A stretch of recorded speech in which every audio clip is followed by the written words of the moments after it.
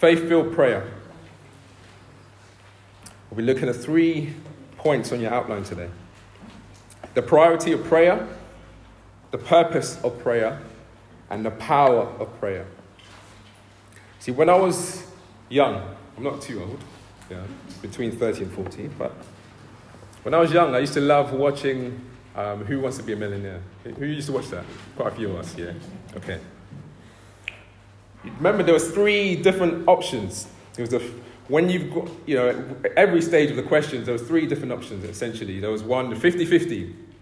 There was ask a friend or call a friend, phone a friend. And then there was the ask the audience. And we know, fast forward a few years, I think it's a bit more complicated now, but those were the simple options. Even the most intellectual and the most knowledgeable persons realized that they needed help. There were some questions that they would get to that they just couldn't quite figure out.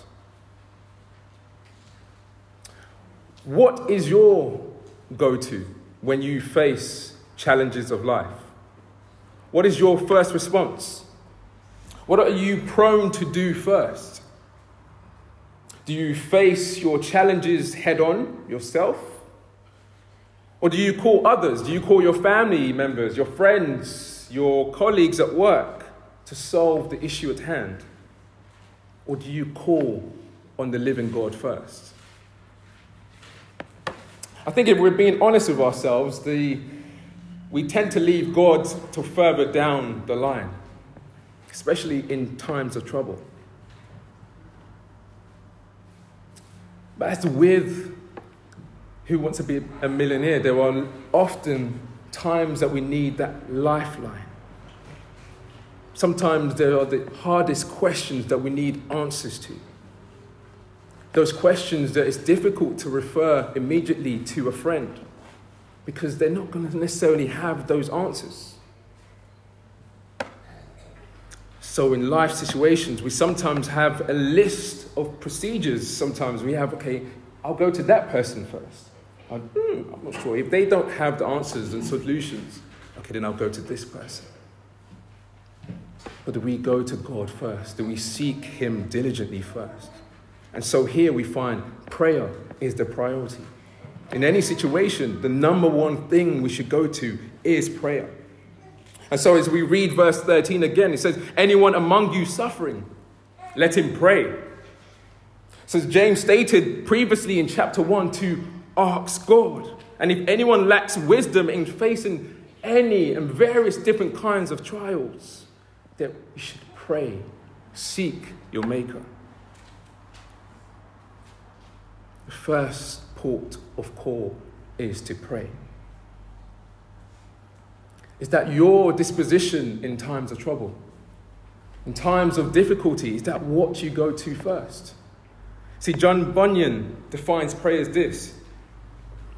Prayer is a sincere, sensible, affectionate pouring of the heart or soul to God through Christ in the strength and the assistance of the Holy Spirit for such things as God has promised or according to His word. For the good of the church with submission in faith to the will of God. See, prayer involves the Trinitarian Godhead Himself. Praying to God the Father through the eternally begotten Son of God, Jesus Christ, by the help of the Holy Spirit. It is sincere. It is sensible. It is affectionate. It's a pouring out of our heart before the Lord. Why? For your good, for my good, for the purposes of God, with submission to His plan, to His will. And so as we keep this in mind, James commands these Jewish Christians to pray. He says, pray in suffering. Pray when you're glad. Pray in times of sickness. He says, confess your sins to one another and pray together. See, James, his old nickname was old man, old camel knees, they called him. His knees were so hard because he was always praying on his knees. That was his position, to seek the Lord. What in your life characterizes that you are a person of prayer? What testifies in your life that you commit and prioritize prayer? Why should you pray? See, notice that prayer is explicit in every verse from verse 16 to 18. It is the foremost thing that we must do. It's identified as a privilege that you can do in all situations of life that you face.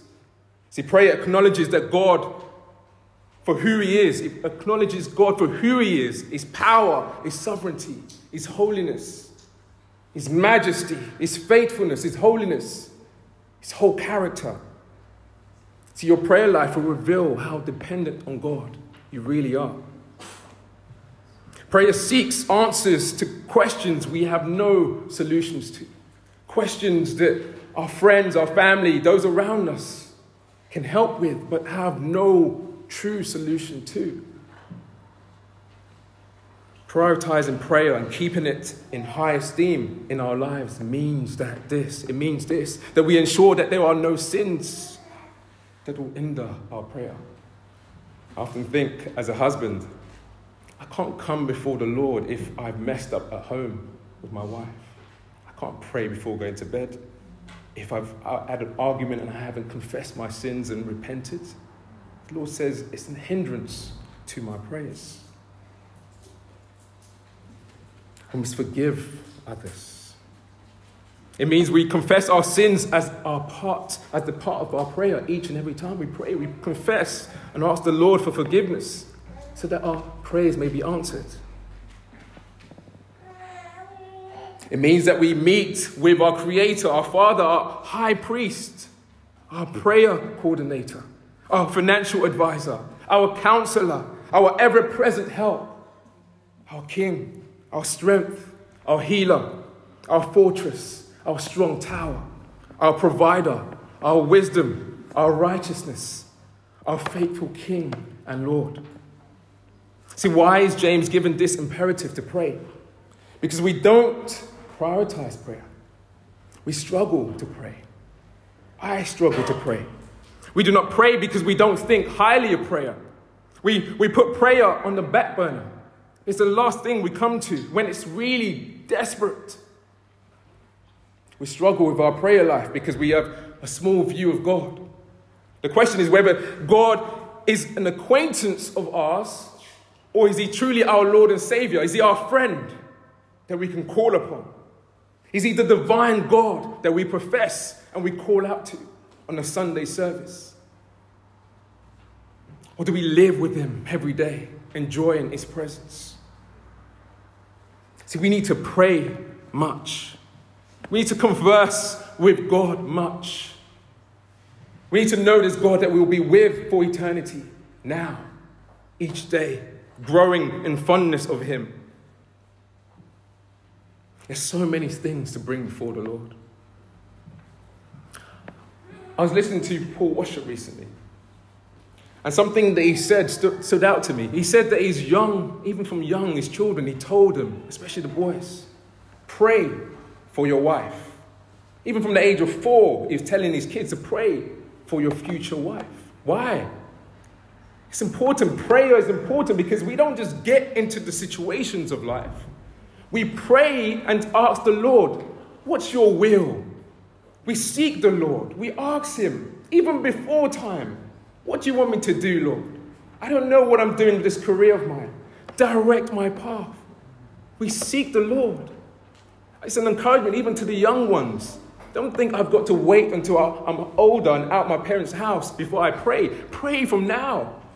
Pray about your future jobs. Pray about your schooling. Pray about your education. Pray about your wife, your husband. Pray about your relationship with the Lord, that may grow. What are some of the things to commit to prayer? Those things I've mentioned. So many. There's so many things We say we find it difficult to pray, but when we look around, just getting into your car, you've got to pray for safety. We wake up, we thank the Lord. I slept and I woke up again because you sustained me. There's prayer all around. Our friends, our family, colleagues, people to be saved. But we feel inadequate with our words. I feel this. What stops us from praying regularly? We feel inadequate with our words. We find it difficult to pray out loud in public. A feeling of, am I eloquent like that other person? Can I pray like they do? Sometimes it's laziness. I'll pray later. I'll seek the Lord later. Sometimes it's our lack of gratitude. When we don't know what the Lord has given to us, what He's blessed us with in Christ, we don't know how to be grateful. Sometimes it's an unregenerate heart, a heart that hasn't been submitted to Christ, that doesn't know Christ. And so prayers are more, pray for the nation, pray. People do that. Or something happens on Twitter, pray for. Where's the prayer coming from? Is it a heart that's submitted to God? Who are you praying to? The condition of the heart is more important than the words that we say. See, when your heart is right with God, the Bible says, out of the abundance of the heart, the mouth speaks. When our heart is full of the Lord and loves the Lord, our prayer life is changed. The way we pray is changed. It's not the eloquent words, but it's a heart of prayer, a heart submitted to God. And so whilst there are no methods, particularly in our conversation with the Lord, because as you know the Lord, you desire to converse with the Lord, but there are, especially for the little ones, how do I come before the Lord? What do I pray about? Remember this: acts, adoration, confession, thanksgiving, supplication before the Lord. You can pray through the Bible. Pick up the Psalms. Read it and say, come and see the Lord is good. Taste and see that the Lord is good. Oh, Lord, I thank you that you are good. Pray through Scripture. Observe what it says. Write down what it says and then ask the Lord, help me to obey this. It's not just what we know, but what we do with what we know. They're the 5 fingers of prayer. Pray for those who are close to you, the thumb. Those who will surround you. Pray for those who are in leadership over you, teachers. Those that teach you at school or at church. Pray for those who are in positions of authority, the middle finger. In the nation, the government, local councils. The 4th finger, the ring finger, often the weakest in mobility. Pray for the weak. Pray for those who are sick, those who are weary, those who are tired. And lastly, pray for yourself, pinky finger. Remember yourself. But don't just focus on yourself. So James outlines 3 categories of prayer. He talks about, first of all, praying as an individual, then praying as a collective, and also another category here, the prayer of an elder. When we look first at that prayer for the individual, verse 13 says, ask, is anyone among you suffering? What should you do? Pray, he says. He focuses on suffering because this is the hallmark of a Christian. These Jewish Christians were dispersed and they were suffering. They were facing persecution. And he's saying, pray. Seek the Lord. Don't fret. Don't worry. Pray to the Lord. What type of hardship were they facing? This is the type of hardship, the type that's faced by soldiers. That each day I'm going out. This is warfare. I've got to be ready for today. And prayer does that. Prayer harms us to fight the good fight of faith, not in our own strength, but knowing and trusting in the Lord. So are you afflicted? Are you suffering evil? Are you facing trouble? Pray to the Lord. That can save you. Why should you pray when you're suffering? Well, it is the key. It is the key to unlocking the understanding of why you are suffering. James has said that in chapter 1. It gives wisdom. You gain wisdom and insight in prayer. When you're praying and you don't know what the situation is, how it's going to turn out, the Lord works in your heart to give you an understanding more and more why you're in this. It gives you patience. It gives you endurance. It perfects you and sanctifies you as you're waiting for the answer. It's changing you. You receive comfort when you're praying. You can go before the Lord and cry before him in the secret place. He desires sometimes for you to really come. That's when you know that this thing hurts, Lord. But I'm coming to you. I'm coming to you, my Maker. So the Lord rescues the afflicted through prayer. The psalm that we read earlier on, Psalm 34, says, many are the afflictions of the righteous. The righteous was speaking there was Christ. Christ suffered. Christ suffered for you and me. The Lord himself. Our God, Father, the Spirit of God, raised up Christ, even when he suffered on the cross for you and me. And so we have this Savior and High Priest who we can come into his presence, who can sympathize with us in our weakness. Jesus always prayed. Jesus intercedes for us even now. See, not more so than in the Garden of Gethsemane, we see our Lord. His prayer, he sweat like blood in agony for you and me. He prayed sincerely, sensibly, affectionately, pouring out his heart to God the Father for the road of suffering that was to come. See, verse 13 again says, is anyone cheerful? What should he do? Praise. Why should you sing praise when you're cheerful? It shows a heart of gratitude. Have you ever been so just amazed by something that you just burst out in singing? Just like your heart is so glad you begin to sing. It just flows out. And in praising God, we are acknowledging that what we're cheerful about is because of him, because it comes from him. It's so easy to forget that the comforts that we have sometimes, the good times, that it's not because of us. It's just a grace. It's a gift that's been given to us. We've received it from the Lord. We must sing psalms, sing hymns. Don't be afraid to memorize some hymns, and when you're going in your car, just let it out. Rejoice. You don't need to hold back. When we were painting there, we were singing. We were enjoying. Let it out. On your way to work, on your commute, anywhere, sing ceaseless praise to the Lord. He's your King. It's the prayers of the elders.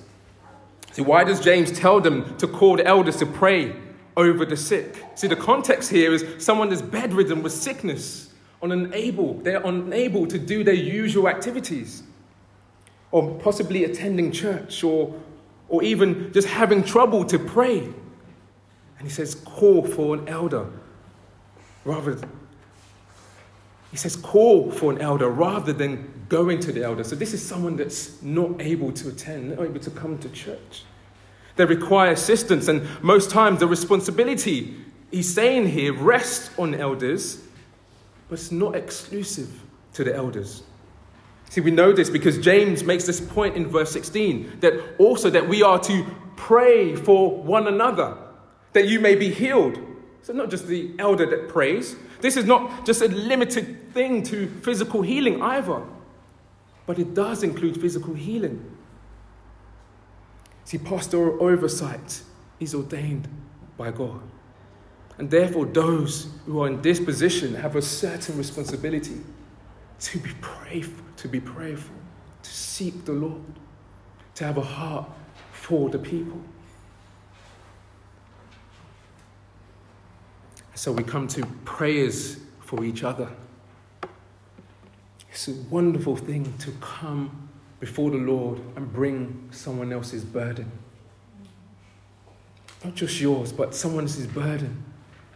And you keep them in prayer during the week, seeking their good, seeking that the Lord will help them in their career or whatever challenges that they're facing, in their homes, in their family, with their children, that the Lord would have his hand upon them. Or if they're sick, that the Lord would heal them. The Lord answers. There's someone out there that's weak, that may not be able to pray, or may not know how to pray. But you can pray with them and for them. He talks about confessing our sins to one another.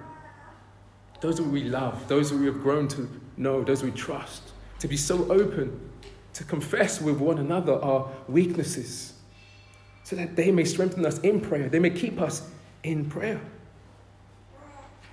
It involves acknowledging you have sinned against God, that all sin is against God, and turning from that. And when we have that heart that just constantly wants to know God and pray to God, we also confess to one another and say, brother, sister, pray for me. I'm struggling with this. I'm struggling in this area.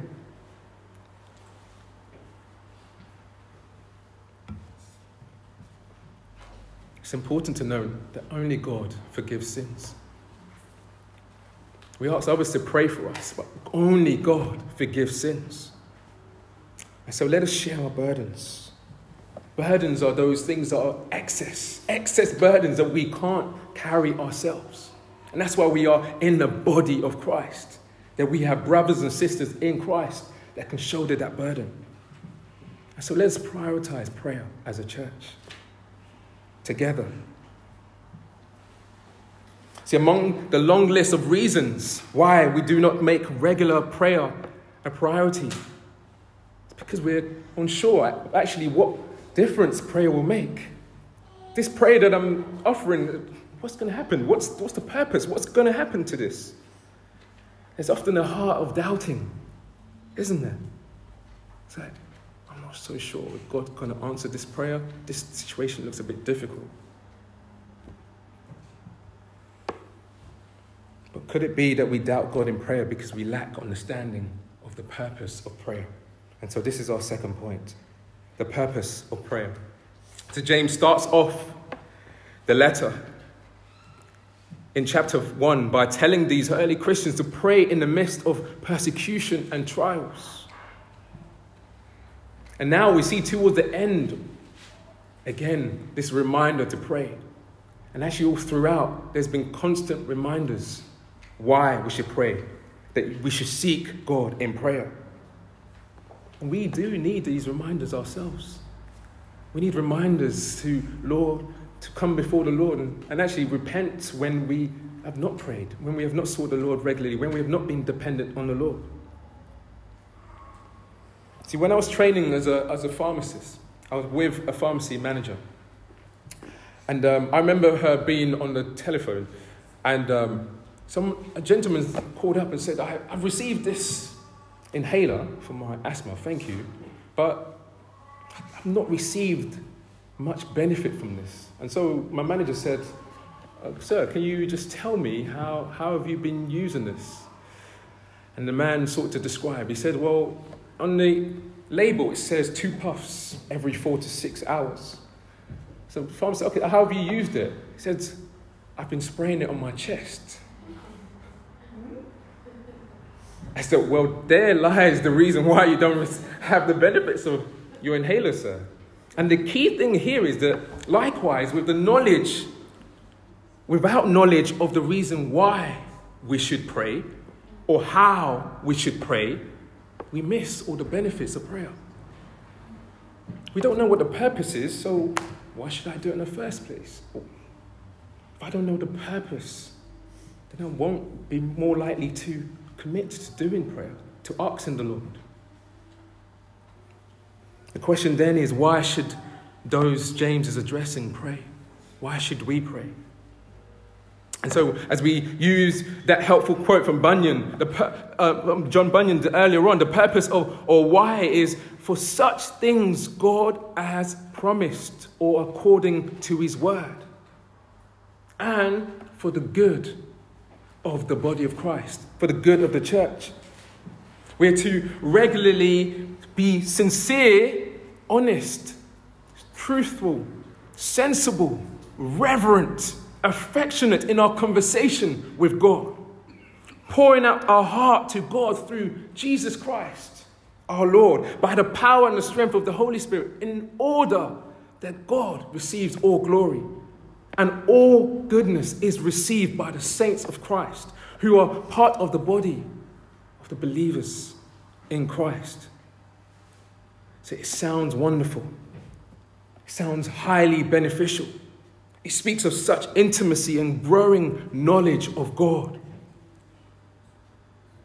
We want to attain this. We want to pray. We want to pray and pour out our heart before the Lord. But if we're being honest, prayer can feel dry. It can feel dry, like my mouth is right now. It can feel dry. It's like we're talking to ourselves and no one is there.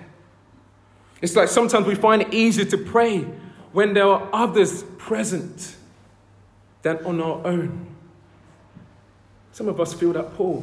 When we're by ourselves, I can't pray. But in the presence of others, we're a bit more enlivened to pray. But other times, the presence of others scares us. It scares us. It scares the living daylight out of us. Why?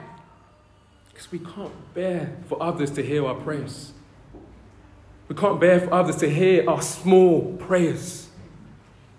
And so prayer meetings can become such a difficult thing. It fills us with dread. And we find many excuses and say, I can't make it today. Or actually during that prayer meeting, it's like, I need to go to the toilet now. I'm next in line. I feel this pull. And we've all been in those moments when we pray and others are like, And that affirmation is what we begin to hear, and we start to align our prayers to, yes, I've reached the throne now. I'm there. I feel this pull. And then when no one says, my prayers aren't going anywhere. We all want that affirmation. Am I the only one? We all want that, don't we? And it's not right, but we want it.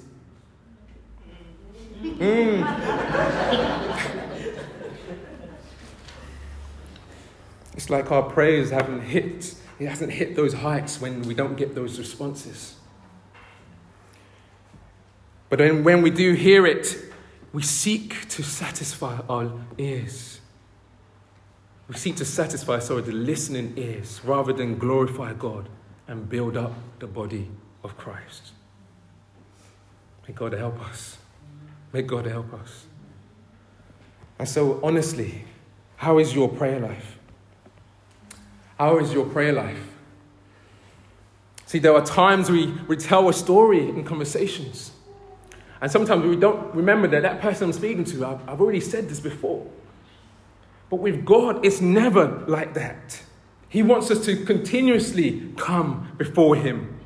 The uncreated God that's created you is never tired of hearing your prayers. He delights to hear your prayers, that he may answer them, even when you sound like a broken record.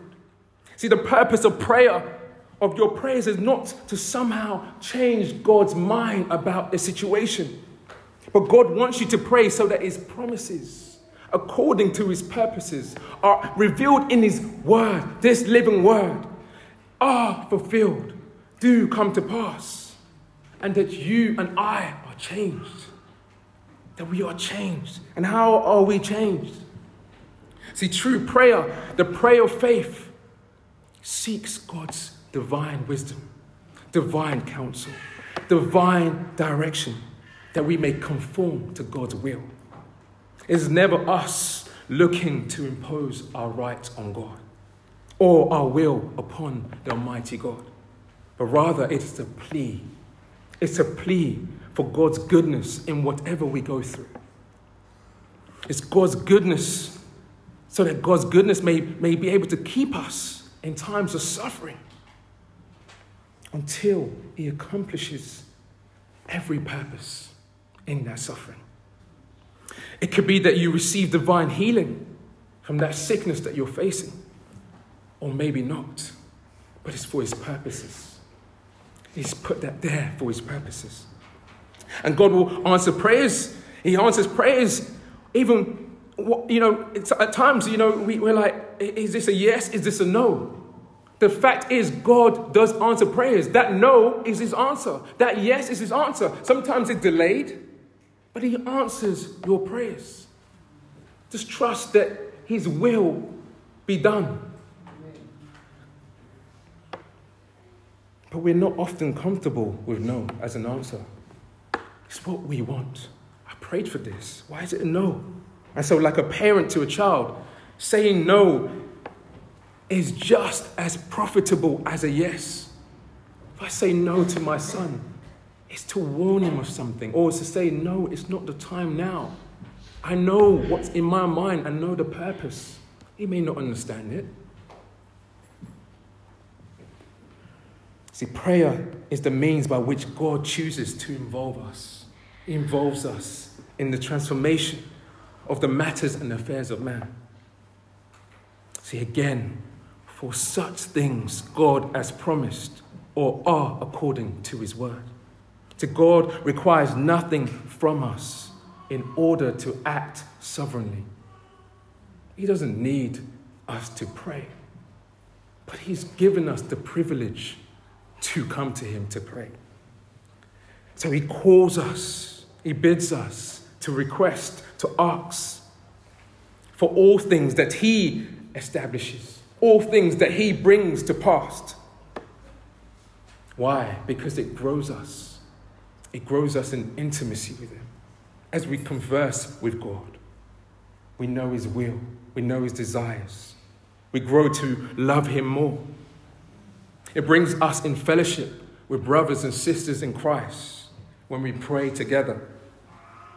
Prayer is the key for healing. Prayer is the key for our forgiveness. We need wisdom. We need strength. We need to be thankful. We do these things in prayer, voicing out to God. See, Martin Luther said this. He said, I've got so much work to do today. I'd better spend 2 hours in prayer instead of 1. I wonder if that's you.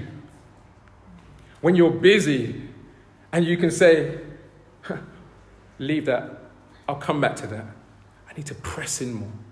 I need to seek the Lord more. It's not, if we're being honest, it's not us, is it?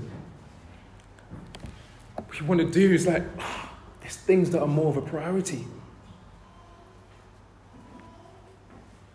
See, the prayer of faith in verse 15.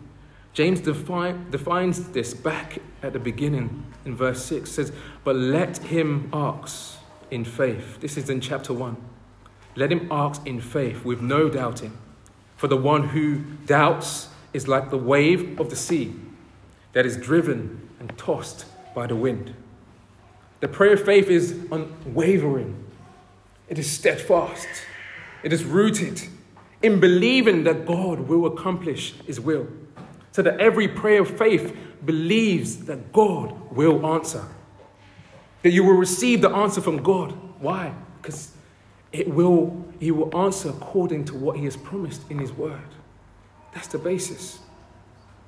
And so this passage of scripture can be difficult. It can be a difficult one to understand. And we must thread carefully. We must answer the question, how does faith fit with prayer? What is this prayer of faith? We can easily misunderstand and think this. We can think that only elders should pray for the sick. And then James is not saying this at all. He's not saying that you should only seek elders to pray for you when you're sick. But what he's saying is that people are instruments in the hand of the Almighty God. And he does not mean that only certain people can lay hands and pray for others when they are sick. Neither does it mean that only certain people have this gift of healing. James is not saying that we should go about with olive oil and anoint people on their heads so that the sick may be made whole, so that they may receive physical healing. See, oil speaks of the anointing of the Holy Spirit. It speaks of the anointing of the Holy Spirit. These things are symbolic, so we must thread carefully. God heals today. Healing is the work of God. Not some elder, not some pastor on TV. Healing is the work of God. He is the Jehovah Rapha, our healer. And if we look in particular in verse 15 of chapter 5, who gets the glory? The Bible says here, the Lord will raise him up. The Lord will raise him up. God gets the glory if he chooses to answer the prayer. The Lord raises up. And James is not saying just because someone does not receive healing from their sickness, or that they're not rescued from their afflictions and troubles, that he's not saying that they are without faith. We have examples of Paul, his thorn in the flesh. God has his purposes for these things. We have the sufferings of Christ, who endured the cross for our sake, for a purpose to save us. Yet the Bible says many are the afflictions of the righteous, Christ, but the Lord rescued him from them all. And James is not saying that all sickness comes because we've committed some terrible sin. And so by somehow we are paying this, consequence of the sins that we've committed in the past or present. We know that faithful Christians do fall ill. Faithful Christians do die. But what he's saying is it may be, however, that there is a sin that you do need to confess, that you do need to bring before the Lord and ask for forgiveness. And hence James writes, and if he has committed sins, he will be forgiven. See, listen, brothers and sisters, the prayer of faith does not determine that we will receive what we want. The prayer of faith believes God, it trusts God, and depends on God with the full knowledge that God will be glorified in the outcome. And it will be for our good. Don't let anyone deconstruct your faith and say, you don't have enough faith. That's why God is not answering your prayers. If you lack faith, pray like the desperate Father. Help my unbelief. Lord, I believe. Help my unbelief. See, the prayer of faith believes God. Trust God. The question is, do you believe God and that he is sovereign over all things? Do you have a relationship with God? Do you know his promises? Do you know his word? Are you seeking his will, or are you seeking your will? And so we get to the power of prayer. And this is where we finish this morning. Verse 16 to 18 says this again. Therefore, confess your sins to one another and pray for one another, that you may be healed. The prayer of a righteous person has great power as it is working. Elijah was a man with a nature like ours, and he prayed fervently that it might not rain. And for 3 years and 6 months, it did not rain on earth. Then he prayed again, and heaven gave rain, and the earth bore its fruit. What is this power he's talking about? How does prayer work? What is this great power? This power is the work of the Holy Spirit working in the lives of his people. It is God saying, I work in and through you for my purposes, for my good pleasure. That's what Philippians says, chapter 2:13. And so James gives us this example of Elijah, a prophet in the northern kingdom of Israel. God's people had been ruled by various corrupt kings. And we have here a reminder of King Ahab, who during his reign provoked God. The Bible says more than any kings previously. But God sent Elijah to save Israel from their troubles and false gods. And Elijah pronounced by the will of God that there will be no rain. And at this time, he wouldn't have known that there was going to be no rain for 3.5 years. But according to God's will and purposes, he said, there will be no rain. There will be famine. But if we know the story of Elijah in 1 Kings, this man, miraculously, the Lord provided for him in the desert, fed him, watered him by the streams. God's providence. God fed him by the widow that he brought his way with oil, bread, flour, all that the widow had left, and the Lord multiplied it. God's leading and provision. Then the widow's son died, and she's saying, you brought wickedness upon me. What are you doing here? But the Lord worked in and through Elijah to raise up a son from death. We remember him praying and fire coming down to consume the burnt offering. But after 3.5 years, at God's appointed time, Elijah said to Ahab, go up and eat and drink, for there is a sound of the rushing of the rain. There was a sound of rain. So Elijah went up to the Mount Carmel and prayed. And he put his legs, his head in between his knees and prayed. And asked his servant to go out and check. 1, no rain. 2, 3 times, 4 times, 7 times. And then the rain came. He persisted in prayer. He was a man of prayer. But the Bible reminds us here in James, he had the same nature as we did. This man was weak. He was sinful. When Jezebel was coming to kill the prophets of God, he ran for his life.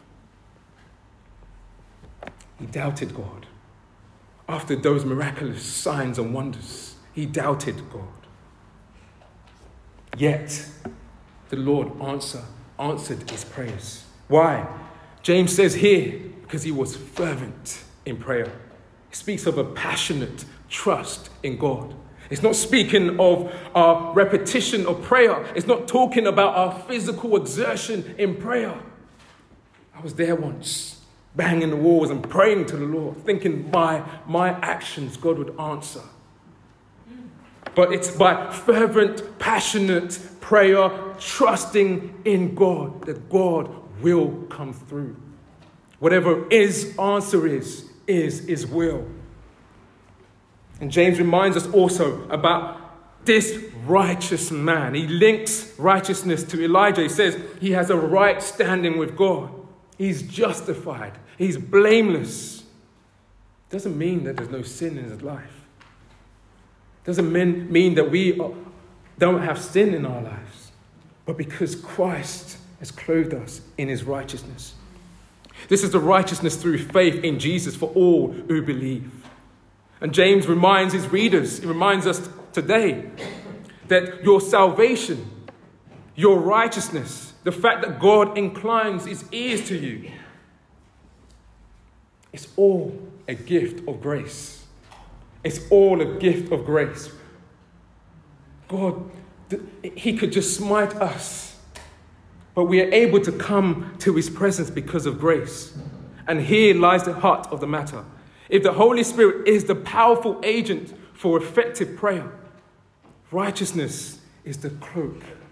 It's the cloak that you wear by divine substitution of Jesus on the cross that gives you the privilege to stand in prayer with boldness before his throne, before God the Father. And so the Bible says in Proverbs 15:29, the Lord is far away from the wicked, but he hears the prayers of the righteous. So how do you then grow in faith-filled prayers? It begins from the gift of faith, the gift of salvation. Salvation purchased by Jesus himself for faith. Faith for faith. That's what Romans reminds us of. To continue trusting in God. And it shows itself outwardly through prayer. And what is the result? Romans 1:17 reminds us that the righteous shall live by faith. Every day we grow in dependency on God, if indeed we are followers of Christ. So are you without a relationship with Jesus? Do you know this Jesus? If you don't know this Jesus, confess your sins to God. Come before him, the God who has come in the form and likeness of man to rescue sinners, to save sinners. The Bible says he is faithful. He is just to forgive us of all our sins and to cleanse us of all unrighteousness. None of us are righteous. We have all sinned. We have come short of the glory of God. We have all gone astray. But the Bible says when we turn away, when we turn to the Lord, he is able to forgive us of our sins. He grants us faith and trust in him. He alone can make you righteous. There is no righteousness in this world except in Christ. Jesus alone has the power to forgive sins. And so we come before God in prayer, seeking him, crying out to him that he may save. Do you know Jesus? Brothers and sisters, do you know Jesus? And yet you are struggling to pray as a Christian. Remember the privilege to come to God, to come to your Father through Jesus, our Lord. The Bible says we receive help and power through the Holy Spirit. That is our joy, that we don't often know what to pray, but the Spirit does. And so we must prioritize prayer. We must pray for help to pray. We pray that, Lord, help me to pray. And we pray knowing that God brings his divine glory to himself. That he grows your dependency on him. Why? For the good of the church, for you and for me. Amen.